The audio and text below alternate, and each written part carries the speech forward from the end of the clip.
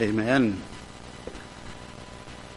I like it when the minister of music gives me so much time. Don't worry, I probably won't take it all. Well, how are you doing this evening?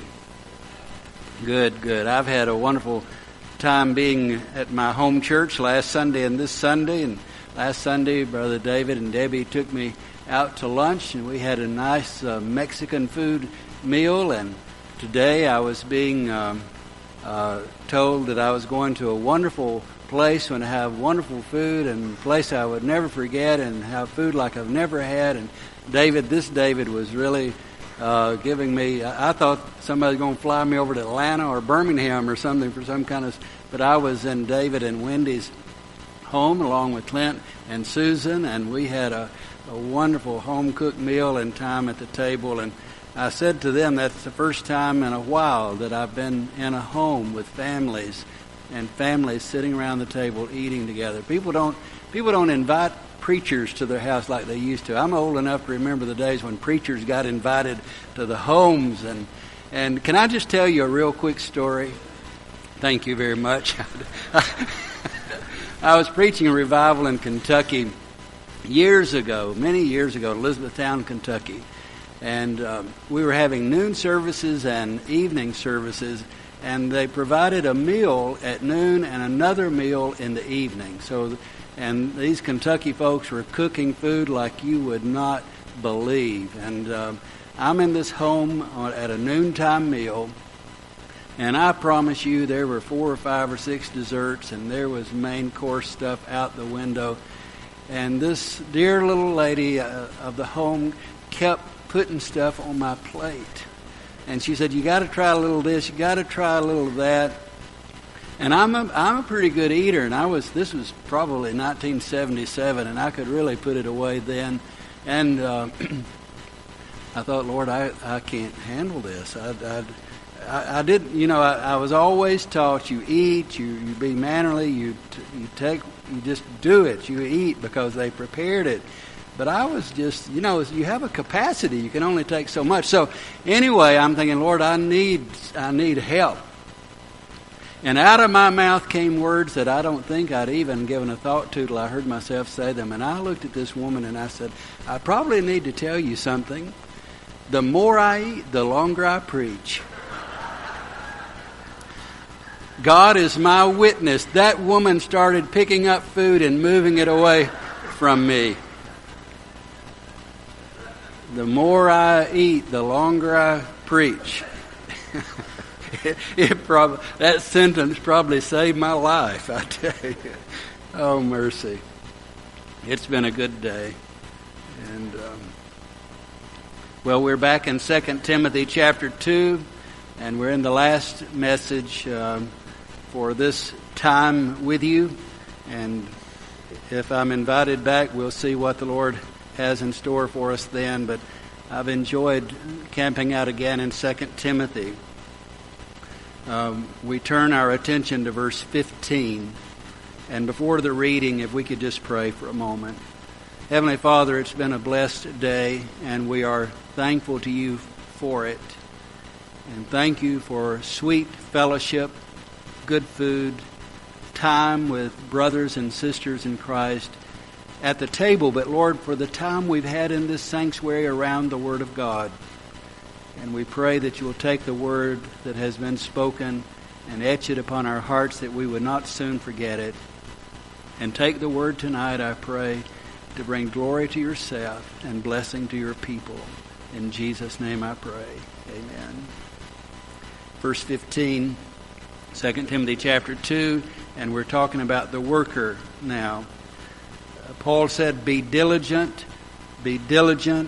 to present yourself approved to God, a worker who does not need to be ashamed, rightly dividing the word of truth. This is a powerful verse. There's a lot in it. But the verse that follows is a verse that is a contrast verse to verse 15. So we need to read verse 16. But shun profane and vain babblings, for they will increase to more ungodliness, and their message will spread like cancer. Some translations say gangrene. Their message will spread like cancer. Hymenaeus and Philetus are of this sort, who have strayed concerning the truth, saying that the resurrection is already past, and they overthrow or destroy the faith of some. This is the Word of God. Well, 4 pictures: the soldier, the athlete, the farmer, and the worker. We learn from the soldier, as we've said over and over already, to endure hardship. That is the character trait that Paul is trying to instill in Timothy when he used this picture, this metaphor, this analogy of the soldier, drawing a parallel between aspects of the Christian life and military life. Be strong and endure hardship. When he laid the picture of the athlete down for Timothy, he was stressing another character trait, and that is that of rule keeping, obeying the rule. Obeying, as we would say in this context, the Word of God. Live by the instructions of God's Word. And number 3, the farmer, the hard-working farmer, that man who would toil and sweat, and that man who put his faith and trust in God. These are traits that every Christian should need. But now he comes to the worker. And for the worker, he says, be diligent to present yourself approved to God, a worker who does not need to be ashamed. And here Paul is laying down a character trait, a character quality that every Christian should have, and that is to live a life in which he or she is not ashamed before God. I'm going to probe a little bit in a few moments into my life and into yours. Have there been moments that you have stood before God ashamed? I don't want to get ahead of myself, but actually we're going to come to this time in a moment that we will talk about that bema seat, the judgment seat of Christ. How will we feel when we're standing there? Not answering for sins. Sins are under the blood. Past sins, present sins, future sins. Our sins as believers are under the blood. We do not stand before God in a judgment upon our sins. We will, however, stand before God in a judgment upon our service. And that is why Paul is saying to Timothy, I want you to be a good worker. I want your service to be a service that when the end comes and when your time comes to stand before God, you will not be ashamed. And not only standing before God, but actually in the here and now, that we would not be ashamed. Now, many people apply this passage to the preacher, to the vocational preacher. And I think they come by that because it says, rightly dividing the word of truth.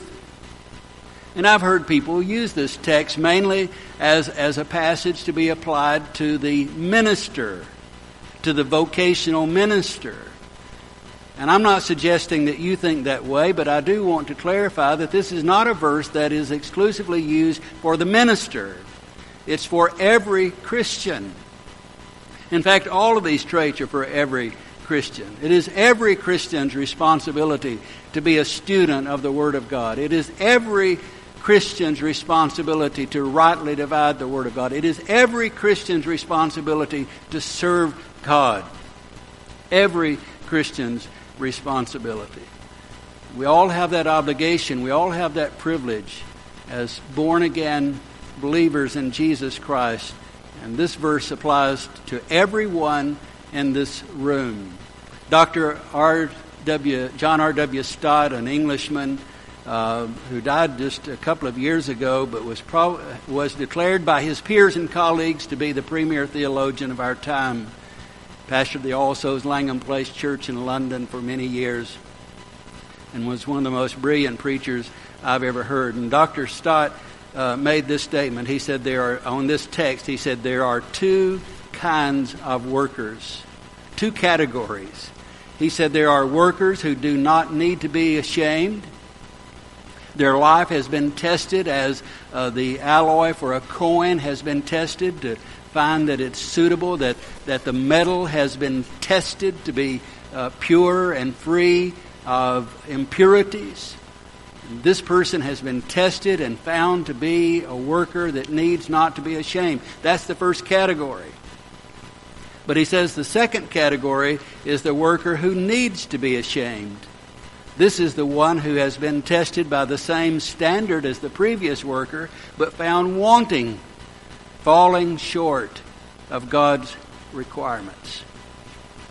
And I said a moment ago we needed to look at this verse 16, 17, which we read, because when Paul moves out of verse 15, talking about the worker who does not need to be ashamed, he immediately puts his finger on those who should be ashamed. The Apostle Paul, unlike modern-day preachers, had no hesitation about calling names. How would you feel if your pastor called names? Well, you wouldn't like it, would you? Paul, in the community square, on the soapbox, in the pulpit, preaching the word, calling names. He said there are those workers who should not be ashamed. They rightly divide the word of God. But he said, I want you, Timothy, to shun profane and vain babblings, for they will increase to more ungodliness. These are not good workers. They are Christians. These verses apply to saved people. But they've gone off the tracks. They've backslidden. They've gone back to the old way. And their message will spread like cancer or gangrene. And just in case, Timothy, you don't know for sure who I'm talking about Hymenaeus and Philetus. Especially these two, who have strayed concerning the truth. That is, they are not rightly dividing the word of God. So it's important that we understand that there's a contrast. There's a quality of life that every Christian should possess that would put him in standing with God, that you can stand before God unashamed. Your life has been lived according to that quality, that standard, that requirement. Or as these mentioned in verse 16, 17, are going to stand before God greatly ashamed. And there's another little phrase before we get into breaking open the verse. In verse 15, another phrase I want us to just think about for a moment. A worker who does not need to be ashamed, rightly dividing the word of truth, the word of God. This is an unusual phrase, and I remember in preaching class and studying preaching, we really dealt with this phrase. What does it mean to rightly divide the word of truth? The language carries the idea and the imagery, and there's a lot of imagery. That's what we're preaching on in these days together, the imagery, analogies, metaphors.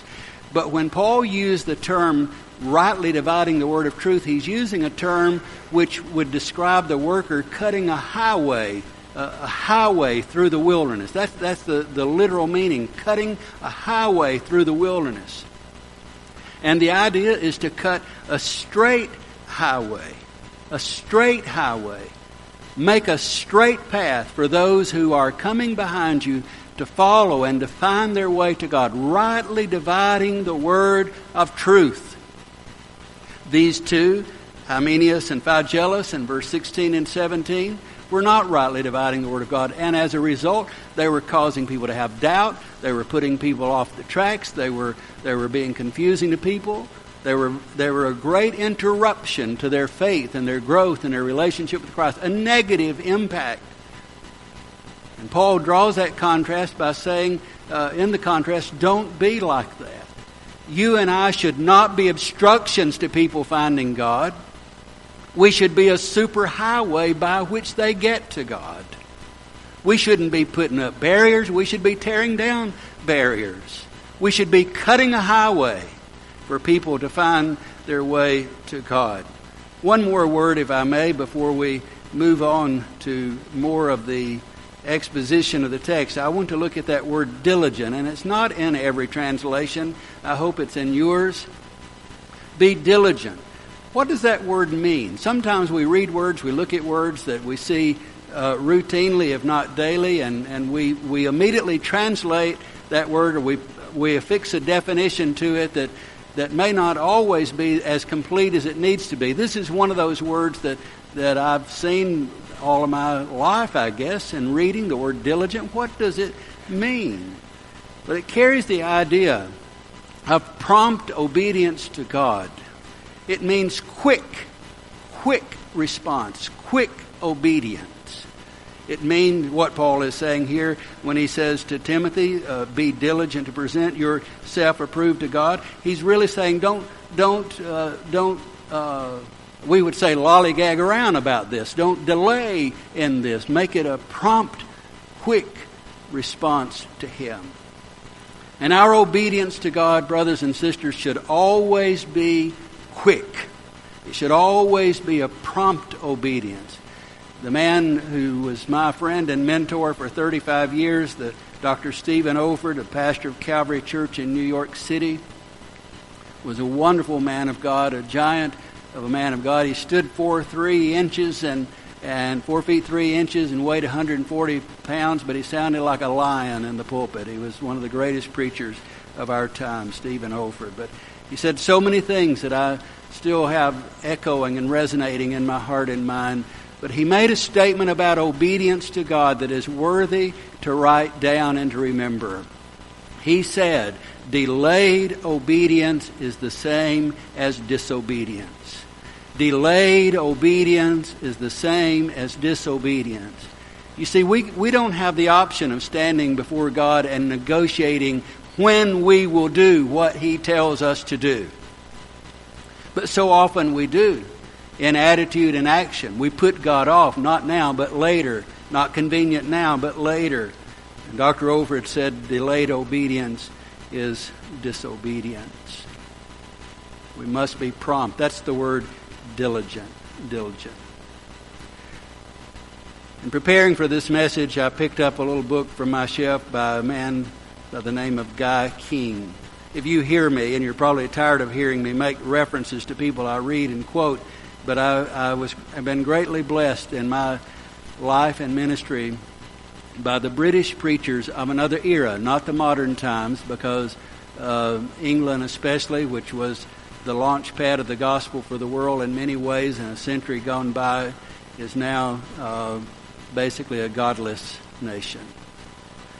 But in its day, when they had the Whitfields and the Wesleys and the Edwards and the Spurgeons and men like that, and even into the early part of the latter part of the 19th century and early part of the 20th century, there still were spiritual giants. F.B. Meyer is one that comes to my mind. Spurgeon, and of course, and this man here, a man by the name of Guy King. Guy King's little book, he was a pastor preacher, but he was a devotional writer and put much of his preaching into print. And I found what he did with this text, and I'm actually going to use 4 things that he said about being a worker that needs not to be ashamed. And these are the 4 things we will hang our hat on for the next few moments. How does a person become a worker that should be ashamed? That he kind of approached it from the negative and the back door, I guess you would say. How does a person become a worker that ought to be ashamed? The reverse of that, or the converse of that, is to know how to be a worker that is not ashamed. His first point is this: by doing his work badly. By doing his work badly. And that is what Guy King says is a mark of a worker that should be ashamed. God calls us to excellence, not to mediocrity, but to excellence. And how many times have we been guilty in our lives as pastoring people, preaching people, as individuals, of giving God our second best or our third best? I've wondered what difference it would make in the kingdom of God if we did everything in our spiritual life with excellence. But it seems like if there's an area that needs to be trimmed back in terms of time, in terms of energy, in terms of effort that we exert, we turn to our spiritual life to do that. We dial it back in that area instead of some other area. And we don't do the best that we can do. To give God second best should make us ashamed. And this is for every Christian. It's not just the man who is in the pulpit preaching and pastoring a church or leading in a seminary or any other way. It's not just the vocational minister. Every Christian should give his best or her best to God. I was thinking about my wife when I was thinking of these this part of this message. We married in 1973. We'd been high school sweethearts throughout high school, and then in 1973 we were married. I graduated from Arab. Somebody was asking me about that this morning. 1969, we married in 73. And neither one of us knew much about ministry. I pastored for 2.5 years before we married, but she knew very little about ministry life. And both her home background and mine didn't equip us as well as we had wished for ministry. So we're both learners. And I wanted to be a preacher. I had aspirations to be a good preacher. I wanted that to be how God would use me to fulfill my calling as a minister. But immediately she became, in that first year of marriage, a Sunday school teacher and even a training union. Y'all remember training union teacher?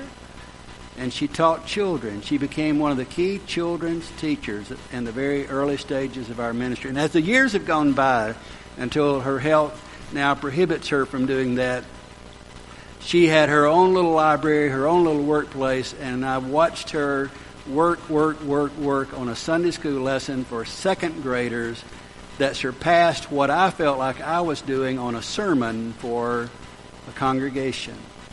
I'm watching my wife work. And in the back of my mind, I'm confessing to you the human side of me. Why so much effort for a child? I mean, can anybody teach children? I tried that when we first married. She had a training union class, and of first and second graders. And I told her I wanted to be in the room with her. I said, I want to be your assistant teacher so I can be a part of your team. I want to see what you do and how to teach children, because she had a way with them and I didn't. And I went one time, didn't say much, said a little, but I went the next Sunday, and I said a little bit more and did a little bit more. I wanted to be involved and participate as the assistant teacher.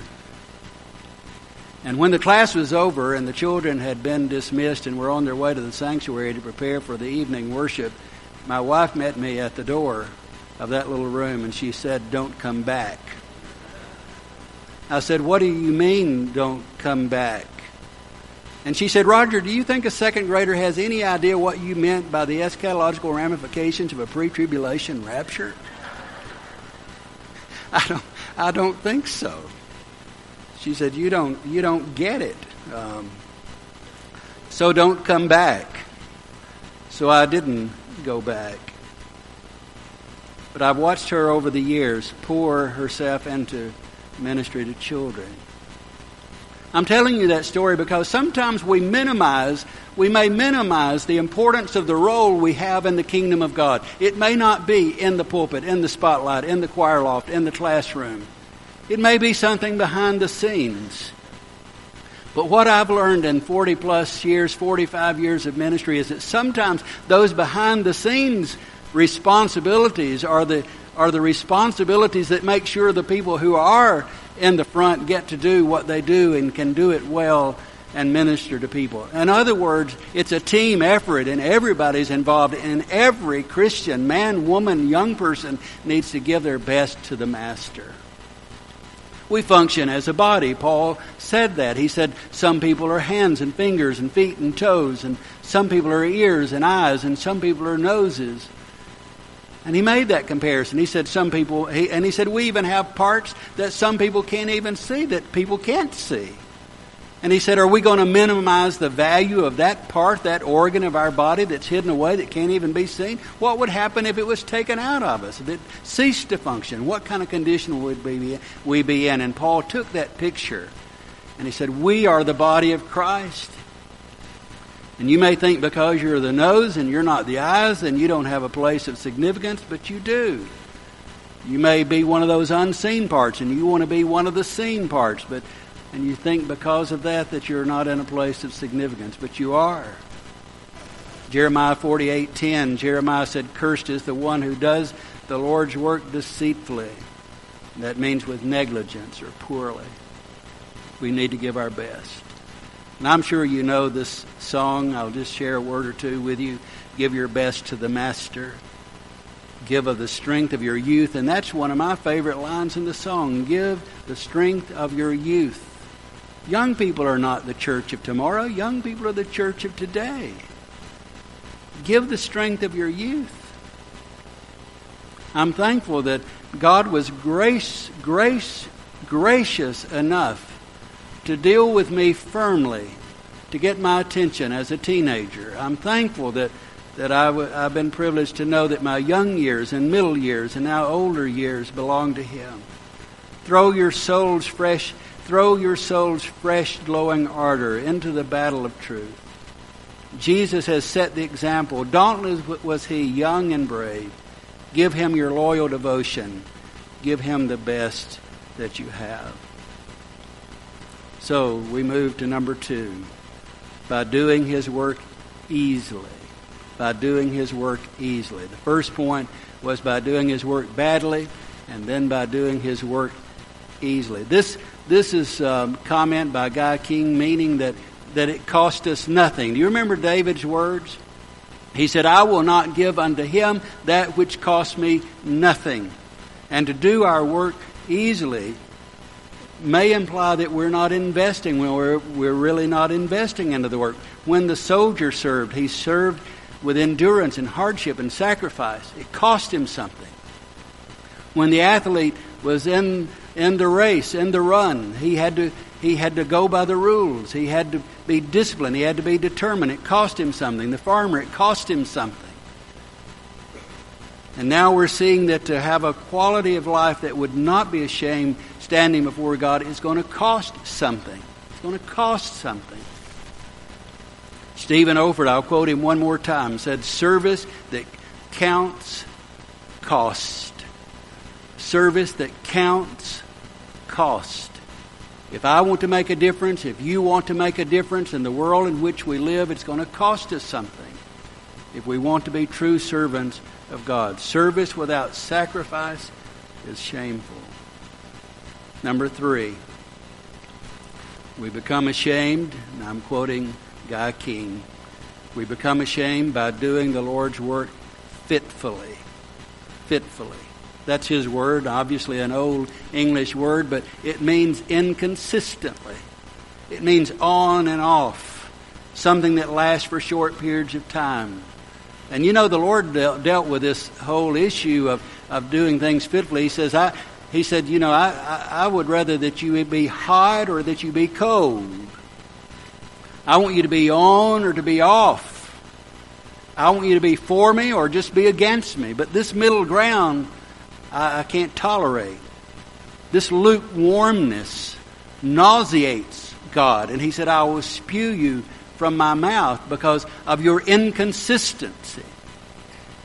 Just be consistent. Don't do things fitfully. God will use a servant who will serve Him consistently. And then the last point that Guy King makes in his little book is by doing nothing at all. We become shameful by doing nothing at all. We just sit back and watch. And for as long as I can remember, we've been operating on the same standard in the church. Do you know what it is? 20% of the people do 80% of the work, and 80% of the people watch the 20% do it. I've got a problem with that. 20% of the people do 80% of the work, while the 80% watch the 20%. And can I tell you where most of the complaining comes from in any church? From somebody in that 80%. I heard a story about a man that really kept an eye on things at church, and he was kind of the warden, I guess, self-appointed. He monitored hours kept, money spent, and he found one day he was doing his inventory, and he found that the church had bought 3 new brooms. And they were in the utility closet where the custodian kept his supplies. 3 new brooms. He went into the office in a rage and said, what on earth do we mean spending money on 3 new brooms? Can't we just buy 1 new broom? Why did we buy 3 new brooms? Pastor came in a little later, and the secretary shared what had happened. And he said to her, well, I wonder why he's so upset. It's just 3 brooms. And she said, how would you feel if everything you'd given to the church in the past year was invested in 3 brooms?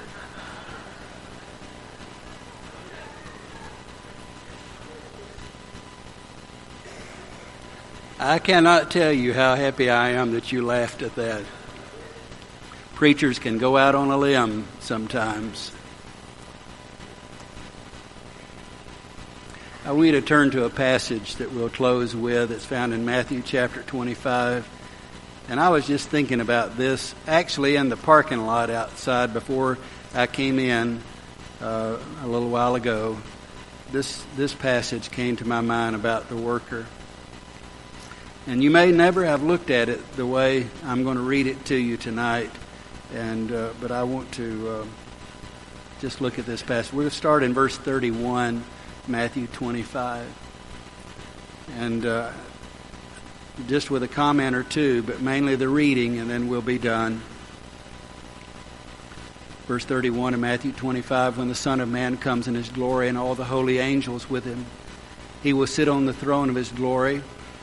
All the nations will be gathered before him, and he will separate them one from another as a shepherd divides his sheep from the goats. And he will set the sheep on his right hand and the goats on his left. And the king will say to those on his right hand, come, you blessed of my Father, inherit the kingdom prepared for you from the foundation of the world. And then Jesus said, for I was hungry, talking to the sheep, the righteous. When I was hungry, you gave me food. When I was thirsty and a stranger, you took me in. I was naked and you clothed me. I was sick and you visited me. I was in prison and you came to me. And then the righteous will answer, saying, Lord, but this is a pivotal verse here. The righteous will answer him and say, Lord, when did we see you hungry and feed you, or thirsty and give you drink? When did we see you a stranger and take you in, or naked and clothe you? Or when did we see you sick or in prison and come to you? And the king will answer and say to them, assuredly, I say to you, inasmuch as you did it to one of the least of these my brethren, you did it to me. This is a lovely picture of unashamed workers. Unashamed workers. And I made an observation in my thoughts just a little while ago. Maybe I've thought of it before and I've forgotten, but I made this observation just a moment ago. That these people here described lived a life of such normal, unselfish, sacrificial service to Christ. Such a normal part of the ebb and flow of their life that they were not even conscious of what they were doing. Do you understand what I'm trying to say by that? They weren't even, when did we do that? When did we do this? When did we? Wouldn't it be wonderful that if our Christian lives were lived in such a way that just the normal ebb and flow of being an authentic Christian touched the lives of people around us, and we weren't even conscious of a strain or stress or anything of that nature? Is just part of being an authentic Christian. When did we do that? I say to you that is a life. That kind of life will stand unashamed in the presence of God. Amen? Only one life will soon be past. Only what's done for Christ will last. May we pray. Father, we thank you for our time together this evening, and as we prepare to sing a song to conclude, we ask, Lord, that if there's a need for one to come to make a decision for you, that person would feel the tug of your Holy Spirit and be obedient to your voice. Thank you for your word to our hearts tonight. And we pray in Jesus' name, amen. As Brother David leads us in singing, I would invite you to come. If